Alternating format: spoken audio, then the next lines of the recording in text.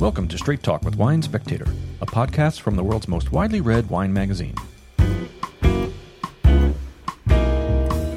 I'm your host, James Molesworth, Wine Spectator Senior Editor and Special Projects Director, and you're listening to a special preview edition of Straight Talk Episode 4. You can hear the full, uninterrupted episode for free at winespectator.com/podcast. And in this episode of Straight Talk, we're highlighting our December 31, 2022 issue, and drum roll, please, Wine Spectator's Top 100 Wines of the Year. Our Top 100 issue is one of our biggest of the year, celebrating outstanding wines from around the world. As always, joining me for our year-end ride is our trusty podcast director, Rob Taylor. Welcome back, Rob. Always a pleasure to be here, James. Thank you. And we've got a special guest star today. I told you we were bringing him in on our last episode. Longtime Wine Spectator Senior Editor, Bruce Sanderson. Bruce! He's been overseeing our annual Top 100 list for about as long as I can remember, I guess. Welcome, Bruce. Hey, guys. Happy to be here.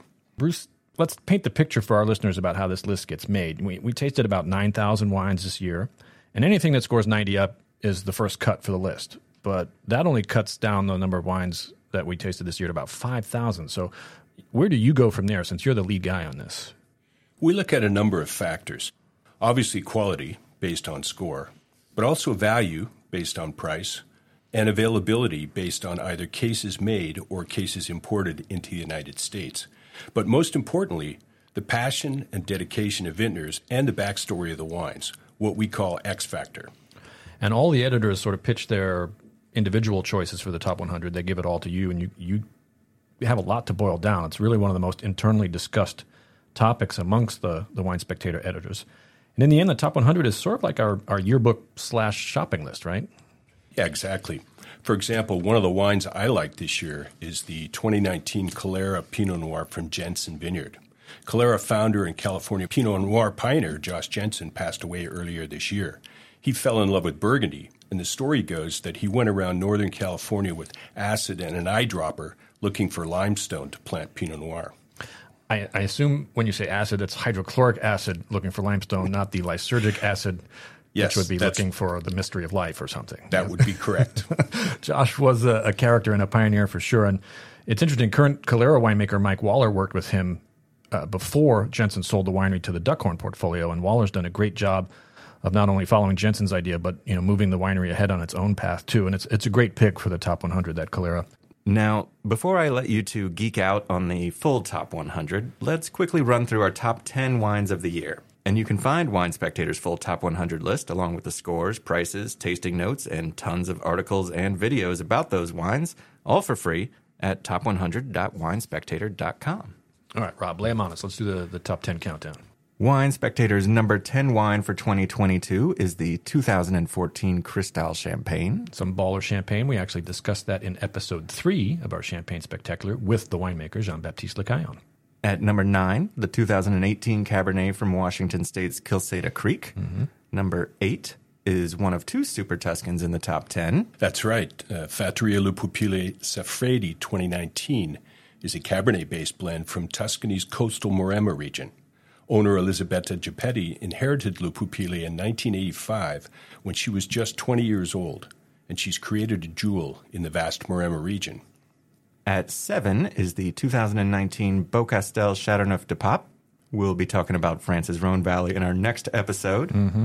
And at number 6 is the 2019 Robert Mondavi Cabernet, the Estates bottling. Right. And folks, if you haven't already, you might want to go back and check out our episode 2 for the full story on the Mondavi legacy and why this particular new bottling from the winery is such a noteworthy return to form. At number 5 is another Super Tuscan, Antinori's 2019 Tignanello. Yeah, Tignanello was a game changer for Tuscany and for Italian wines in general when it debuted in the 1970s. Yet it has continued to be one of the great Tuscan wines year in and year out, thanks to the quality of the Tignanello vineyard that the Antinori family purchased in 1850. Number 4 is a Bordeaux, the 2019 Talbot. Yeah, from the Saint-Julien appellation. You don't need to chase first growth Bordeaux, folks. At $65 and 95 points, you can't beat Talbot for a cellar-worthy Bordeaux bottling at a square price. And I'm going to have a lot more hot tips on the 2020 vintage in Bordeaux in our March issue and the episode that we have in conjunction with that. Definitely looking forward to that. And now we're down to the top 3 wines of 2022. Number 3 is a Napa Chardonnay, the 2019 HDV Hyde Vineyard. Number 2 is a more traditional Italian red. Help me out again, Bruce. Absolutely. Fattoria de Barbi Brunello di Montalcino Reserva 2016. Barbi's been on a roll over the last decade, and all the stars aligned in 2016. And James, would you care to do the honors for our wine of the year? Why not? It earned 94 points and cost just around $80 a bottle. It's another great value for its class, and that's California Cabernet. Wine Spectator's 2022 Wine of the Year is the 2019 Schrader Cellars Double Diamond Cabernet Sauvignon, made by one of Napa's biggest winemaking stars, Thomas Rivers Brown. This is the first time one of his Schrader wines has appeared in our annual top 10, and it's not one of the high-priced, top-of-the-line bottlings. It's his economy line second wine, which is much easier to find, or at least it was prior to the announcement, and that's the reason it was selected, because it's a terrific value in a category that basically starts at $100 and goes up quickly. And we caught up with TRB, as Thomas Brown is known to his friends, and he told us how he found out he'd made our Wine of the Year. I was on the phone with someone, and I could hear a text being beep, whatever. So did what everyone does, ignored the phone conversation to look down at my text. And it said, "Congrats, Wine of the Year." And it so was off my radar, it didn't even register what they were talking about. So I just look at it, and I'm like, oh, great. And I start talking again with whoever's on the phone. And I'm also trying to process at the same time what this text means. And then finally it clicks. I'm like, oh, Wine Spectator Wine of the Year. I cannot, for the life of me, guess what wine it would have been. And then I look back at my phone. It's Jason Smith, who's the GM for Schrader and Double Diamond. I'm like, this is quite obviously the 19 Double Diamond. And I hustle off the phone because my phone starts to blow up at this point. People are calling, texting, emailing. I'm trying to get back to people as quick as I can. People are like, oh, congratulations. One guy, I think he was being sarcastic, said, so nice you finally caught a break in the wine world, all this other kind of stuff.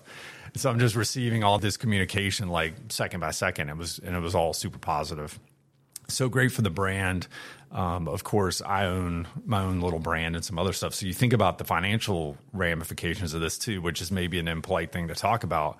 But I'm talking to the GM at Double Diamond, and he's just like, yeah, the online store is going crazy. They had to shutter it like a couple hours later because I think they ran out of wine. And it just goes to show you the impact of the Wine Spectator and the number of eyeballs, not just on the website, but now that the print edition's coming out, I'm still getting those from people. So the impact is crazy. I think there's 1,000 new mailing list signups. There's all kinds of chaos sort of around it. But an incredible positive impact, nothing but positive impact. And just great to see. I mean, it's something I didn't think would ever happen for me because most of the wines I make are really small production. They can be a little more expensive, harder to get. And then you see a wine like Double Diamond with that combination of quantity, quality, and price, and the story with To Kalon and all that other kind of stuff. I think it was just the perfect confluence of several different characteristics that sort of helped propel that wine to number one. Wine Spectator's Top 10 and Wine of the Year honors can really change the lives of the people behind these bottles, and they can also move the market if you're into buying and selling wine. In the rest of Episode 4, we delve into the growing field of wine investments with Senior Editor for News, Mitch Frank. And our advice expert, Dr. Vinny, explains what a second wine is. You'll find all that and more exclusively and for free at winespectator.com/podcast.